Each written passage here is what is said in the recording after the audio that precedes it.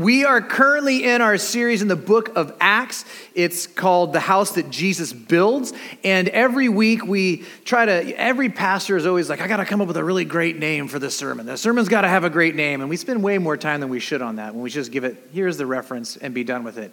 But as I was thinking about where we are in this passage, and next week is kind of the big passage that really kind of marks the church really exploding and taking off, there's this moment that takes place. And so I was praying over, what do we call this sermon? And then my wife's like, oh, I found this really cool word that would really work. And so if you look at it on the title, it's just this one little word that you're like, I don't know what that word means. I may not even know how to pronounce that word. I had to try a couple times to get it right. But it's liminal. And what that means is this. It's relating to a transitional or initial stage or a process.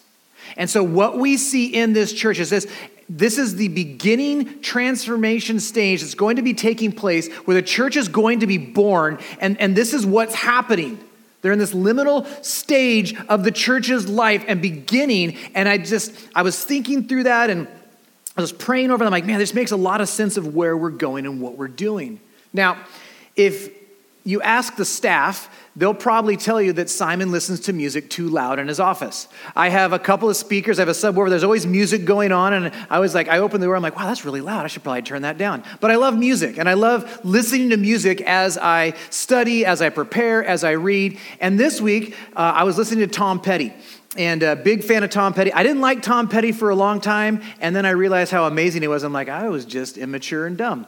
And so I was listening to him, and there was a song that came on. I'm like, this is really encapsulating what we're talking about today. And the song is, "The Waiting is the Hardest Part." And I watched an interview with Tom Petty talking about this song when he wrote it. He said, actually, it took a long time to write, and it was a number of years that I put it together. And it's really, the song is about anticipation and hope of waiting on a promise. So that's what this song is about. And that's where we are, right?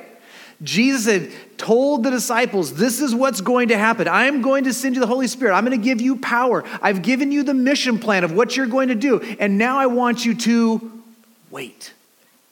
And the waiting is the hardest part because there's this anticipation, like, I don't know what's going to look like. And I don't know what's going to happen. And maybe you've been in a season of waiting. I remember when I was waiting to marry my wife. I waited way longer than I wanted to. It took a long time, but it was that anticipation and the hope of being married to my wife that I was so excited about. Now, the disciples have been told, this is what's going to happen. This is the plan. And verse 8 is really this verse we've been, like, it's not a coincidence that it's up here during the time we're in Acts. Like, oh, how'd that happen? We planned it because we wanted you to understand that if you take anything away from the book of Acts over the next year and a half as we're going to go through it, this is the mission statement of the book of Acts. It encapsulates everything that's going on in this one statement. And then as we go through the book of Acts, it just zooms into the different parts of what's happening. And so they wait. And they're trying to figure out what's going to happen, what's going to be going on. And Jesus goes to the right hand of God. He ascends.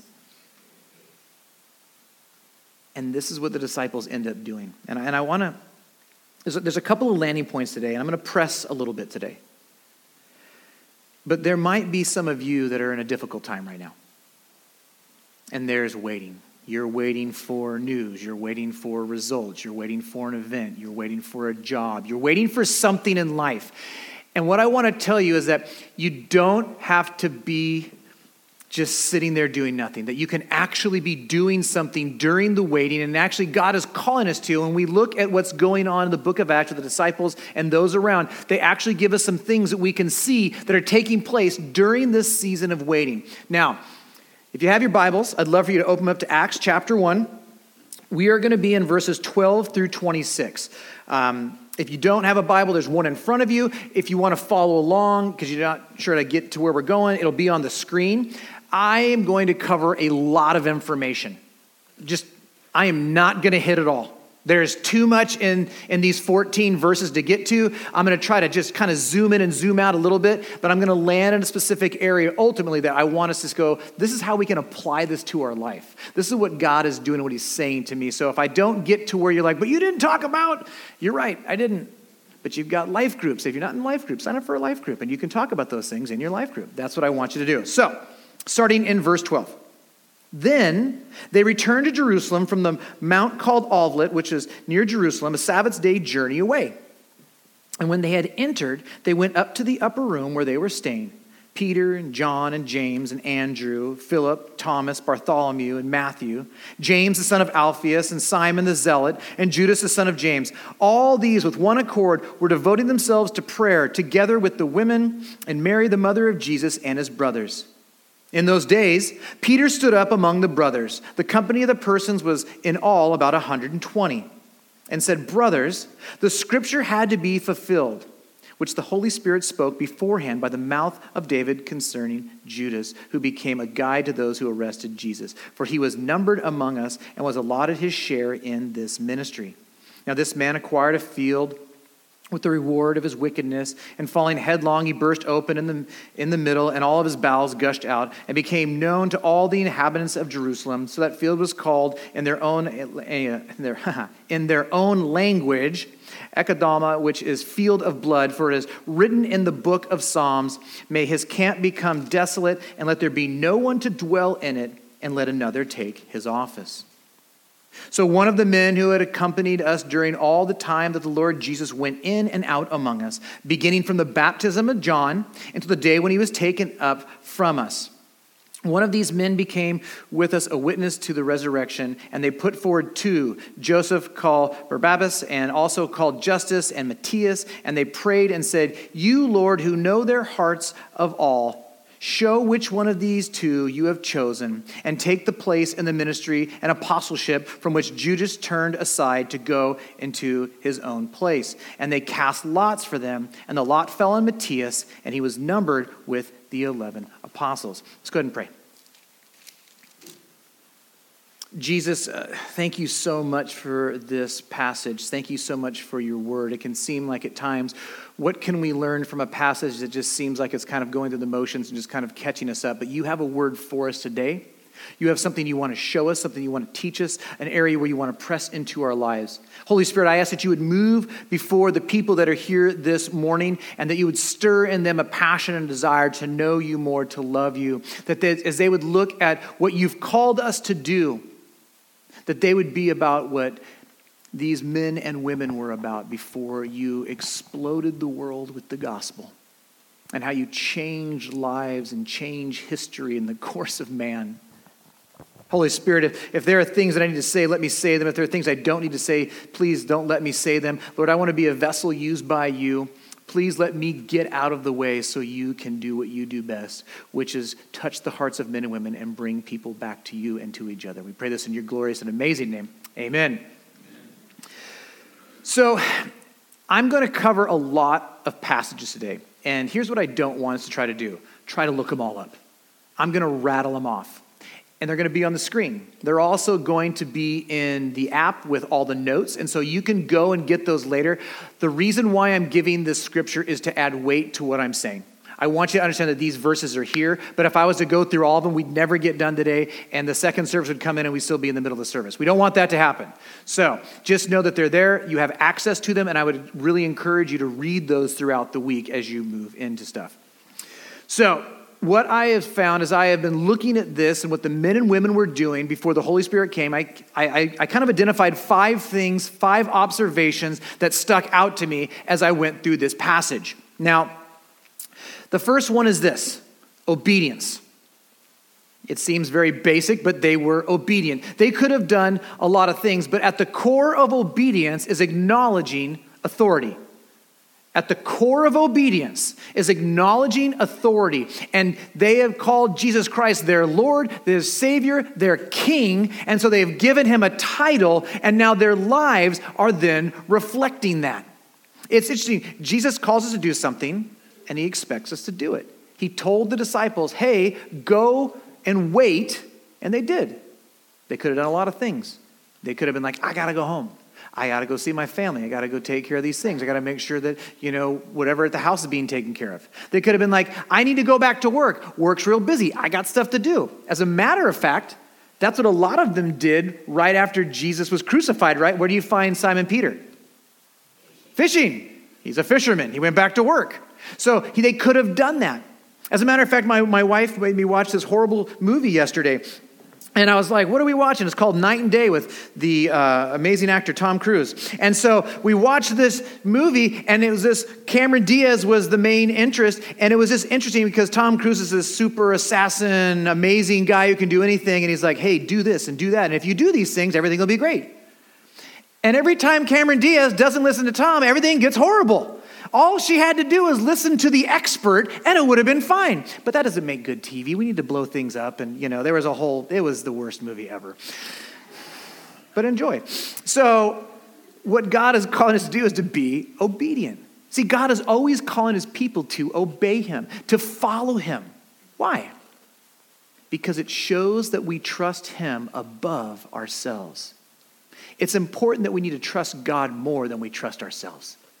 In Deuteronomy 5:33, James 1:22, John 14:23, speak to the idea of obedience and following a God who loves us and cares for us. I have a good friend, and when I was going through the process of, hearing God say, hey, your time in Seattle is coming to an end, and we would talk about, what does that mean? What do I do? Where do I go? What does that look like? And he would always say the same thing. What's the last thing that God called you to do? And I'm like, this. He's like, then do that. And when he wants you to do something else, he'll reveal to you what he wants you to do after that. If you're in doubt of what you should be doing in life right now, ask yourself, what is the last thing that God called me to do? And then do that. It's about being obedient. After Jesus ascends, they returned to Jerusalem, and it says that it was a Sabbath journey away. That's a weird way to say they didn't walk very far. That's really what it is. And really what's going on is a Sabbath. The Jews didn't want to break any of the Sabbaths, the day of rest. And so they made up all these rules and regulations of what you could do and how you could cook and where you couldn't go and how far is if walking was work, how far is not walking work. And so they had all these rules. All it means, it was about just under half a mile. So it was about half a mile away, and they ended up walking back to the upper room. Now, some would say the upper room was the upper room where Jesus did the Last Supper. Maybe it was, maybe it wasn't. It'd make for a way better story, but it doesn't actually tell us, so I can't embellish that as a pastor normally would. But here's what ended up happening. My second point is this. They were in fellowship. They were in fellowship. We are not meant to do life alone. We're just not. So we're made in the image of God, and you'll start to notice a pattern. I always go back to Genesis. Genesis, the first 3 chapters, I'm constantly in that section because we can learn so much about what God has designed the world to be, how to interact with them, what it should look like before the fall. And in Genesis 1:26, it says this, the first part, and God said, let us make man in our image after our likeness. Why is that important? Was God lonely? He's like, I'm so bored being amazing. I need other little people around who aren't amazing to be around me. No. Was he by himself? No. God the Father, God the Son, and God the Holy Spirit. He was in perfect, harmonious community within himself. He wasn't lonely. That's not why he did that. But then he makes us. So what we find is if we're made in the image and the likeness of God, and being in community is a part of the nature of who God is, then it makes sense that we are designed, it's written on our hearts, in our DNA, that we would be communal beings. See, that's what fellowship is. It's about being in community. God wants us in community. Remember, Jesus just spent the last 3 years of his life every day with these guys. He was continually in community. He was never not with them. I mean, there was times he would go off and he'd pray, but he'd come right back. So they would understand this concept of being together, being with each other, doing life together. You know why we have all these stories about the disciples saying really dumb things? Because they were constantly around each other, and when you're around people, you talk. And you start talking the way you would normally talk. You start talking out of the real person of who you are, which is so good for us because now we're like, oh, me too. I think that way. And I say those things, and God's like, let me show you what God's word says. Let me correct that. Let me lovingly show you truth in those moments. And so then what we see here is that we have these guys that are all together. Peter, John, James, Andrew, Philip, Thomas, Bartholomew, Matthew, James the son of Alphaeus, Simon the Zealot, Judas the son of James. But there's one guy missing. Who's missing? Judas of Iscariot. You got to be like, if you were the other Judas, you're like, why is that guy got to be the guy? Everyone thinks I'm the betrayer. This is the worst. I'd be so bummed out. Like, just ruin my name. But God's people are all together doing life together. You know what? I'm going to go back to Genesis. You know what I love about the Garden of Eden? God's making everything. And he's like, and he made this and it was good. And he made this and it was good. And he made this, it was good. He made this, it was good. And then all of a sudden there's this statement where something wasn't good. Anyone know what it is? It's not good that Adam would be alone. Here's an even bigger question. Was Adam alone? God was there. So like, what do you mean alone if you're with God? Like, doesn't that tell you something? Like when people say things like, all I need is God, I don't need anybody else. Well, that's bad theology. That's wrong, actually. Because God then created woman for man, that there would be someone like him, that they would have, you are like me, I am like you. We are in communion together. And so God's like, you need me and you need others. Isn't that great? It's not just like, well, I do my own thing and forget everybody else. That's never been a part of the plan. Even no sin. Something's not right, that Adam's alone. He creates community for Adam. It's an amazing, beautiful thing. See, we see as we move forward as the church, as God's people, we are a group of people doing life together, pointing each other to Jesus and the gospel in every area of our life, and then taking that message to those who don't know it. That's what we're doing. That's what the church does. The church has always been a body of people. For 300 years, there was no building. I mean, they met at homes and outdoor areas and things like that, but there wasn't a church building. That didn't exist. Yet they thrived and they grew, and it was amazing how fast they grew. I've done a lot of youth work over the years. I love students. I've been working with students for forever, maybe because we have the same, maturity level and mentality. I don't know why, but I really enjoy students.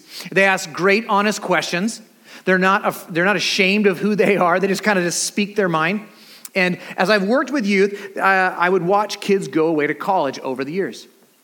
And I kind of have a thing that I always say to students and youth that are going away to college. Before you go, find a church.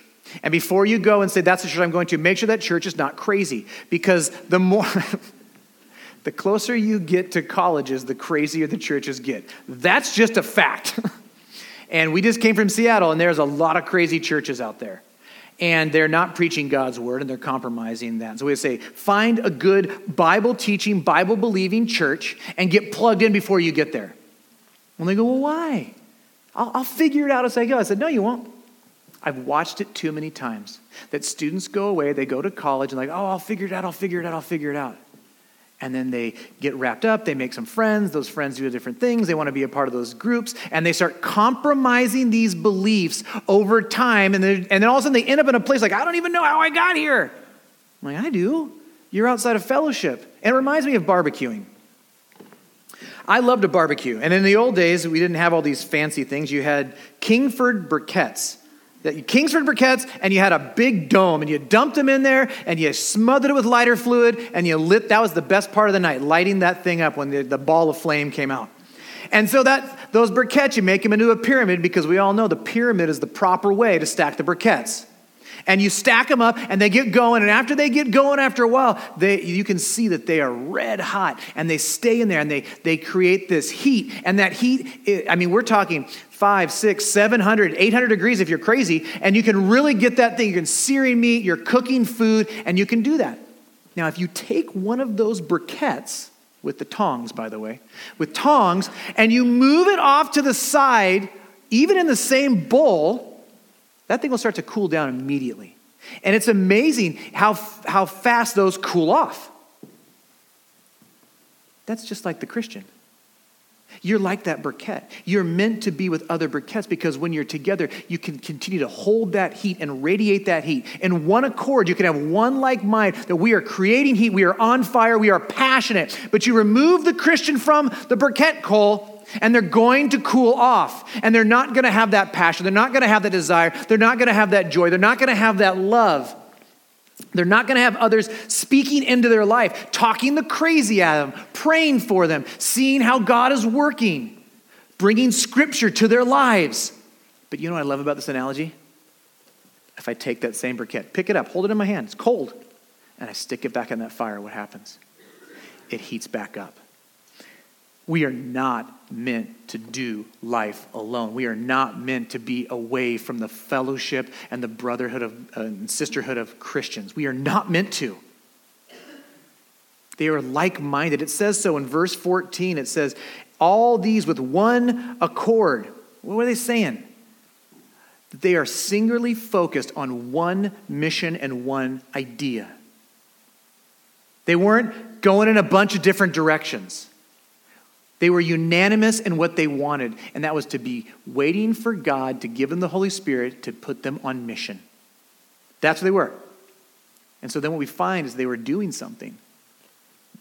What were they doing? What was happening? That brings me to my third point, prayer. And this really is just, I'm a spoiler alert, this is really the focus of today. This is really what I want us to understand of how important this is. They weren't just hanging out. They weren't just twiddling their thumbs. They knew that they needed to be ready for the seemingly impossible task that was set before them by the Savior. And they knew they needed the power of the Holy Spirit, because without the power of the Holy Spirit, they couldn't do it. And why did they believe that? Because Jesus told them that. So what do you do when you can't do something? What do you do when you aren't capable of fixing, solving, taking care of a problem? You reach out to the one who can. As Christians, that means we pray. We call out to the one who can do something. Prayer, it's the act of prayer is a position of humility. It's saying, God, you can, and I can't. That's what we're saying. So when we're asking God for something, we're acknowledging that we don't have the ability to do it. You're like, well, prayer is more than asking, Simon. You're right. When we praise and worship God and we lift his attributes up, we are putting him in the proper position, which is above us, and we're below that. See, it's an act of humility, knowing who we are in the universe, knowing that God is great and all-powerful, and we are not. It's acknowledging that we are not in control. And these men and these women were praying for help and for courage and for boldness, and that God would save men and women who didn't know him yet. And they're praying for protection, knowing that it's probably going to be dangerous. It's probably going to be hard. They just killed our Savior. He came back. But I mean, what are they going to do to us? And again, this behavior was modeled by Christ in their ministry.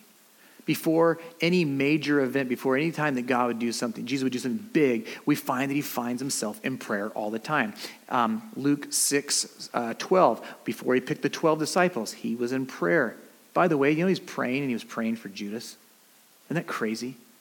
Like he knew and then picked him. Insane. Mark 6:46, before he multiplies the loaves and the fish, what's he do? Goes to God in prayer. Luke 9:26, before the transfiguration, he prays. Matthew 26, Mark 14, Luke 22. Before the crucifixion, Jesus is in prayer. And it's so important that it's over and over and over again in all the Gospels it's laid out that he was in prayer so desperately for so long that he was bleeding from his sweat, from like sweating blood. That's how much he was praying. He was asking for God to give him the power to do the task that he had been called to do. And then we have our largest section in John 17, the high priestly prayer, before he becomes a sacrifice. And not only is he praying for him and the power to do it, who else is he praying for? Us. Like you're about to go die and you're praying for us. You and me. That's crazy. Keep in mind the disciples and the others around them. Do you know how long so we know how long they were doing what they were doing. Okay, so Passover is when Jesus was crucified and killed. That's when that all took place. And so then we know that he came back and Jesus was amongst his believers for, remember how many days? We talked about it? 40, okay? We know that the festival of Pentecost is 50 days after Passover. So how many days were they in prayer? This is like easy math. We're just like, I'm going to tee it up every time. So we know about 10 days that they were in prayer, praying for this to happen. So we would see that they would go and they would worship in the temple and they would hear God's word and they'd hear scripture and then they'd come back and they'd pray and they'd pray and they'd pray. And then people would be coming and they'd be seeking God. 10 days. I'm trying to think if I've done anything for 10 days. But this is what they realized. It was so crazy. So here's what's happening. It was a time of preparation, and God was preparing their hearts, getting them focused, unified in everything that they were doing. And here's how God is working behind the scenes. As Pentecost, the festival of Pentecost is getting closer, you know what God's doing? He's filling the city with people. I love that. He's like, and I'm just going to bring all these people from all over, and they're going to come and they're going to worship this God that they don't even really understand what's happening. So he's filling the city, and they're praying for men and women. They're praying for power. They're praying for, got Jerusalem and Judea and Samaria and the ends of the earth. They're like, I don't know what that looks like. Because they're probably praying in different ways in different cities. They might be praying for houses and blocks and different people that they know. John Bunny would say this in Pilgrim's Progress. Prayer is a shield to the soul, a sacrifice to God, and a scourge to Satan. I love that. And something to be really aware of. Prayer has always been key to the early church. I started writing down references to prayer in Acts, and I stopped halfway. I'm like, there's a lot. My hand hurts. Acts 2. Acts 4, Acts 3, Acts 7, Acts 8, Acts 9, Acts 10, Acts 13, Acts 12, Acts 16. They're just all there. They're going to be in there. You can look those up. You can read about how they were constantly in prayer all the time to do what God had called them to do. You see, I share these passages because I want you to understand, they didn't do it on their own. They weren't these great, amazing individuals. They were people like you, people like me, filled with the power of the Holy Spirit and on their knees in prayers that God would work. That's what was going on.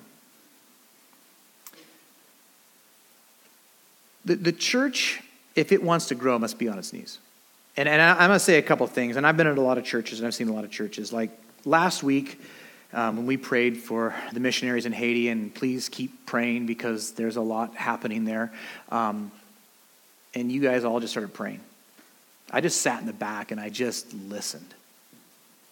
And I was so encouraged about hearing your prayers. I didn't even pray. I'm like, I forgot to pray. But I was like, this is not normal.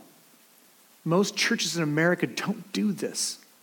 And I was so encouraged. I'm like, and we're praying, we're asking God to do something. A.W. Tozer would say, to desire revival and at the same time to neglect personal prayer and devotion is to wish one way and walk another. If we want to see God move in this area, if we want to see God move among your neighbors, if we want to see God move in this city, are we in prayer? Are we on our knees asking God to intervene, to do the impossible? Because if not, we're kind of saying, look how great we are. We can do it. We got this, God. We'll let you know when we need you. We'd never say that, would we? But our actions reflect that when we're not in prayer. The fourth thing that I noticed was they were in Scripture. They were using God's word to guide them and to direct them. So if prayer is us talking to God, by the way, the only way that we communicate with God is through prayer, just so you're aware of that. We got one option. Then reading Scripture is the primary way that God will communicate to us. Now, he can communicate in different ways, okay? Just want to throw that out there. That happens. But primarily, the way that God communicates to his people is through Scripture. It would be like going to your retirement person and saying, I got all these questions like, where should I put my money and how should I do this and where should I invest and when should I pull it out and what are the taxes going to look like? And you ask all these questions. You're like, all right, see ya. And you just walk away. You don't get the answers. How are you going to do what needs to be done if you don't have the answers? And this is kind of what we do in prayer, isn't it? We say a bunch of stuff to God. We make a bunch of requests. We ask him to reveal stuff to us. And then we don't go back to his word and read what he wants to tell us. See, he has the answers here for you. He wants to communicate with you. He wants to talk to you so badly, he put it all down so we wouldn't miss it. And that he put it down in such a way that we wouldn't mess it up and change it. Like he wants us to go to his word, and that's exactly what Peter's going to do. He's going to use his word to guide them and direct them as they're in this waiting period of what they should do. And he says he stood up, and all of a sudden he's like, and by the way, there's like 120 people there. That's a big upper room. I mean, that's kind of like a little bit more than we have here. And they are praying, and they're in fellowship, and they're being obedient. And he said that everything that God said must be fulfilled. Well, what's Peter saying? That all these prophecies, all these things that have been written in the Old Testament will all come to be. Everything written about the Savior has come to be. Everything that was laid out by the prophets of old has told us that these things would happen, that our sins had to be atoned for, that there had to be a sacrifice, that he gave us a sacrificial system to understand that sins have to be dealt with, that there must be blood for sin. And that this man would come, he would come from this area, from this line, from this person, by this way of birth. And Jesus just ticks them all off on the line. And then he came and he lived the perfect life that we could not live. He went to the cross. He died for our transgressions. And he gives that life to anyone who would call on his name. This is the gospel. This is the message of truth. And God's been so gracious. In the last week, I've been having the opportunity over and over again to keep sharing the gospel with people who don't know it. It's like, I'm so excited. I'm just waiting and praying for these people to come to know Jesus. But that's the gospel. That's the truth of what's going on. And so then Peter says all this, and he says, hey, we got a problem. Judas is gone, and there's a lot here. I'm going to kind of just rocket ship through some of this stuff. There's two things that happen. They says, this is how Judas died. And it's like he fell down and his guts burst all over the place. But in Matthew 27:5, what's it say? He hung himself. You're like, contradiction! Bible wrong! No. It's not a contradiction, it's a compliment. And sometimes, when you tell a story and you forget a detail, and then you tell the story again, and you add that detail. It's not that you were wrong, right? This thing happened. And so that's what's happening. So there's a couple of things that could be said of what was going on and what happened in that. And there's like kind of three big ones. One is that, hey, he was on a cliff and he hung himself and the rope or the branch broke and he fell down the cliff and he landed on some rocks and everything. It was that. Or he hung himself and he was there for a couple of days. And what happens after a couple of days when you're dead, bad things happen. And then the rope broke and then he fell and he burst open. But there's one that I studied this week that I thought was actually really interesting. So he hangs himself during the time of Passover. And Passover is a time where they're having the sins of the city forgiven, right? And so there has to be all these rules and regulations about cleanliness and what you can and can't do. And having a dead body in the city is going to make that city unclean. So they have to get rid of all the dead bodies in the city and have them outside of the city if they're going to have the sins forgiven. So it could have been that after they hung himself, like they had to cut him down. Like, well, we got to get rid of this dead body. So they threw him over one of the walls in that time in haste. And when he fell, he burst open. It's not that we don't have logical reasons for what could have happened within this. And that's what I want you to understand. It's not in contradiction to itself. But the reality is that there are things that we are seeing like, that makes sense as to how that could happen. The other thing, you're like, well, Judas couldn't have bought a field because he was dead. He took his money back. He had this moment where he realized what he did, and he went and took it to the priest like, I don't want this money. Well, here's the funny part. The priest, they couldn't take blood money. Apparently they can give it out. The hypocrisy is amazing at the level that it hits. But they couldn't accept it. So what do we do with this? Buy this field in his name with his money, and it won't be us, and that'll be how it's done. Do you see? There's reasons for what this looks like. So when people start to say that it's contradictory, that's not what's going on. It's interesting because Judas was there. He saw everything. This is why Peter brings up what he brings up. He saw Jesus teach. He heard Jesus teach. He watched Jesus walk on water. He watched Jesus raise people from the dead. He was given power to go and do miracles and cast out demons at one point. Yet, he turned his back on the Savior and rejected him. You are not my Lord. You are not my Savior. My God is money. My God is power. My God is accolade. My whatever. And then Peter then points out in Psalm 109, 8 and Psalm 69:25, this weird section that we get, like, may his camp become desolate and may there be no one to dwell in it, and let another take his office. So that's two Psalms kind of like jammed together. And what's going on is Peter is using Scripture to lead and direct. And this idea is that Psalm 69 is a lament about a faithful Israelite suffering the attacks of an accursed chief, leader, someone in position of power or authority. And the psalm says that he said, take away his camp and may it go away, may it not be there. But then he connects that to 109 where it says, and let another take his office. And so he's looking at Scripture and he says, man, we got to do something here. Like, God's telling us, like, what I love is this. David's writing this psalm. And it's a great psalm. I wanted to read it all, but again, we don't have time to go through all of it. And you can just see the parallels of David talking about what's going on in his life and what Jesus went through. And not even realizing he's writing about Jesus and he's writing about Judas and what's going to be happening. There's a parallel of what's happening. And yet that applies, and Peter sees and goes, we need to do something. That brings me to my fifth and final point. Leadership. They're going to establish leaders to do the work that Jesus is about to start.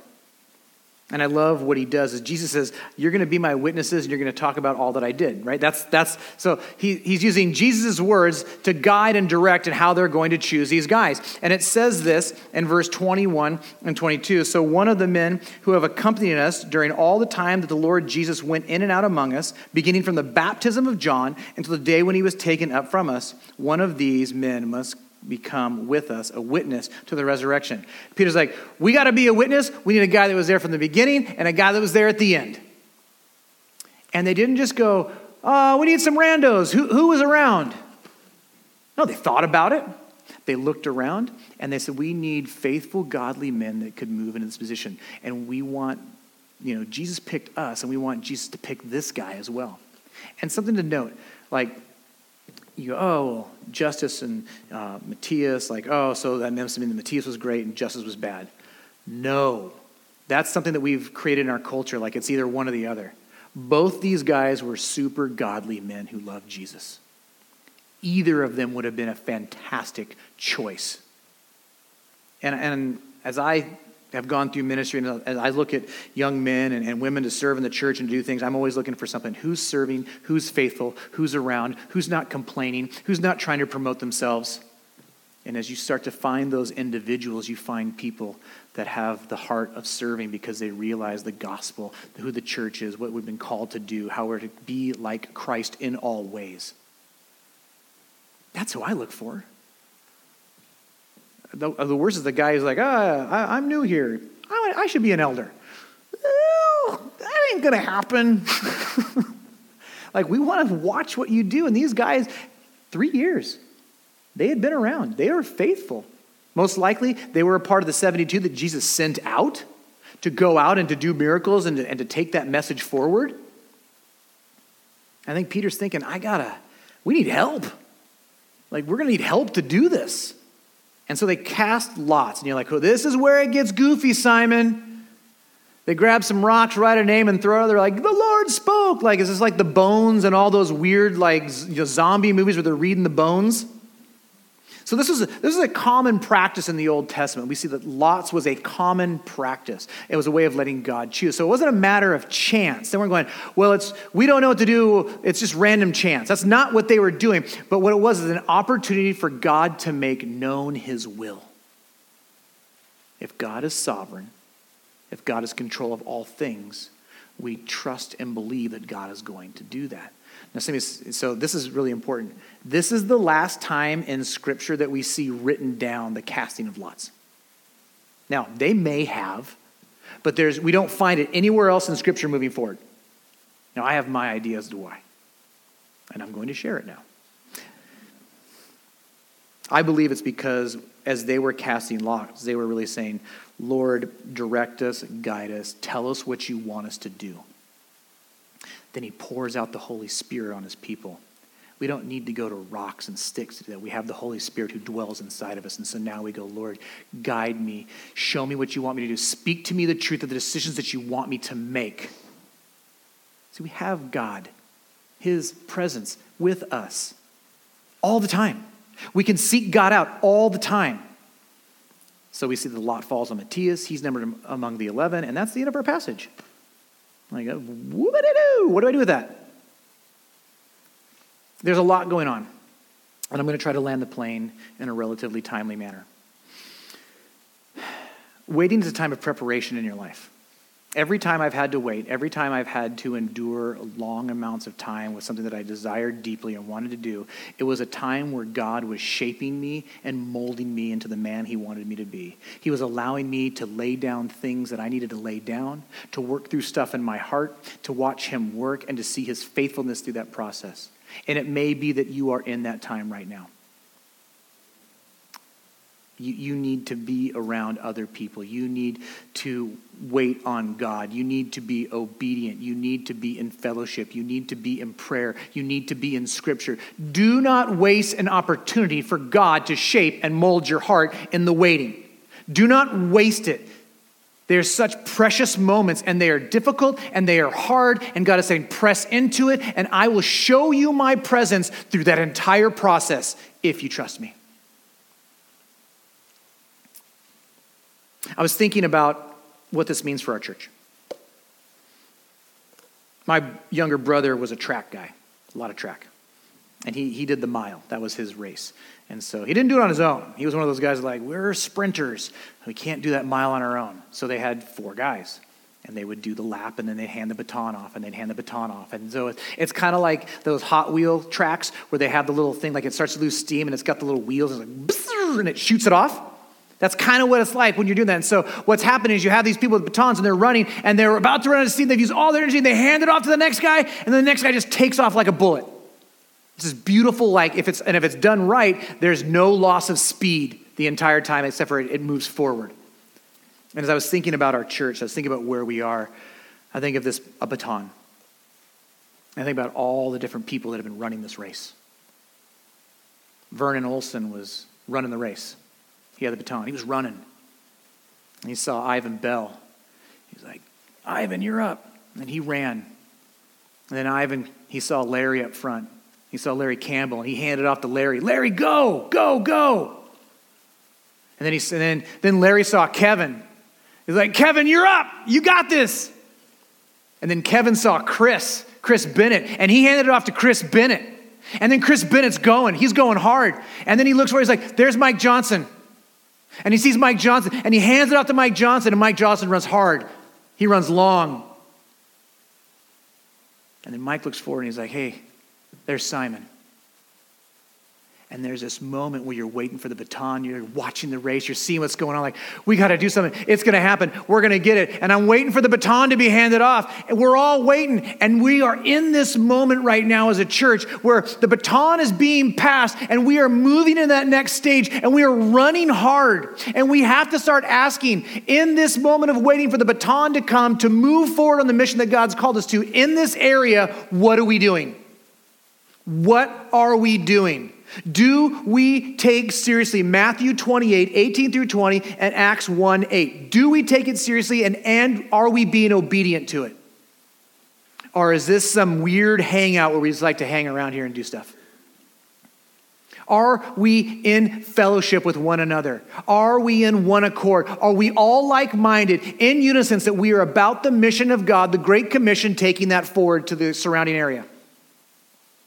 Are we in prayer asking God to work? Or are we just kind of hoping it'll work out? I was thinking about it, and I'm like, gosh, man, when I ask people to pray, they're like, okay, I'll pray before dinner, I'll pray before bed, maybe combined, that's like 4 minutes. And how often are we in prayer like these men and women? 10 days. 10 days. Asking God to work and to move. When's the last time we spent an hour praying? And maybe some of you do. It's not an accusation. I just have been around a lot of churches and I just know what I've seen. Maybe you're like, oh my gosh, an hour? I couldn't make it 10 minutes. It's like a muscle. You got to work it out. You got to grow it. And I would even say this. Bill does a great job of putting together all the stuff that we do in the groups. I know I'm going long, everyone. I apologize. I want to challenge you this week. I just want to challenge you. What if this week you got together and you just prayed? And I'm not even talking about sharing prayer requests. I'm talking about like we're praying for the mission of God. We're praying for the city. We're praying for Harvest Fest. We're praying for the leaders. We're praying for new people. We're praying for our neighbors, for our kids' friends. What if we just started praying like that? What if we took the entire time and prayed through that? I'm like, well, we might do that. And you're like, well, our group is not going to do that. Okay, maybe you just need to do it on your own this week. Maybe you need to go find a time where you get away and say, I am asking you, God, to do the impossible in my life. Are you seeking out God's scripture as you do that? Are you trying to understand what it means to have good doctrine and good theology of why we're even doing what we're doing? Are you seeing, God, show me how to do this. Show me your message. Show me your truth. Show me how to take this to my friends and neighbors and coworkers, those I don't like. And are we looking to develop future leaders? And I'll say this as I end out. If we don't look for new leaders, if we don't invest in the next generation, this church will die. Someone invested in your life, and someone invested in the life of the person who invested in your life. Someone invested in my life, and I want to invest in others' lives. We have to constantly be looking for the younger generation to keep building into, and the hope would be is that I'm waiting, right? I'm running. I'm looking. Who's the guy? Who's the next guy that I get to hand this off to and however many years that is? Who's down the pike? I want to hand that off and I want to be like, I'm gassed, man. You go. You go and change this. And I want to see them hand it off to the next guy and we'll all get a picture in a book at some point. Like, hey, that was the guy who was here. He did that thing. But at the end, it's not really about our picture in the book, is it? Who's it about? It's about Jesus. So that he would be glorified and he would be lifted up and he would be made great. Let's pray. Jesus, there's so much here. There's so much more we could talk about. There's so much more we could do with this. I thank you for this time. I know that as we run through this stuff, I just feel like I didn't do justice to anything, but I know that you can work through me. I know you can work in the hearts of men and women, and I ask that you would do that. Lord, I ask that we would be a people that are seeking you out in all things, that as we run to you, that we would be obedient first and foremost. That as we're obedient, Lord, that we would be in fellowship with other men and women, that we would be in prayer, that we would be going to Scripture, and that we would be pouring into the next generation of believers to take this message forward. Be with us. Convict our hearts. Let us be a praying people in a position of humility. I pray these things in your glorious and amazing name. Amen.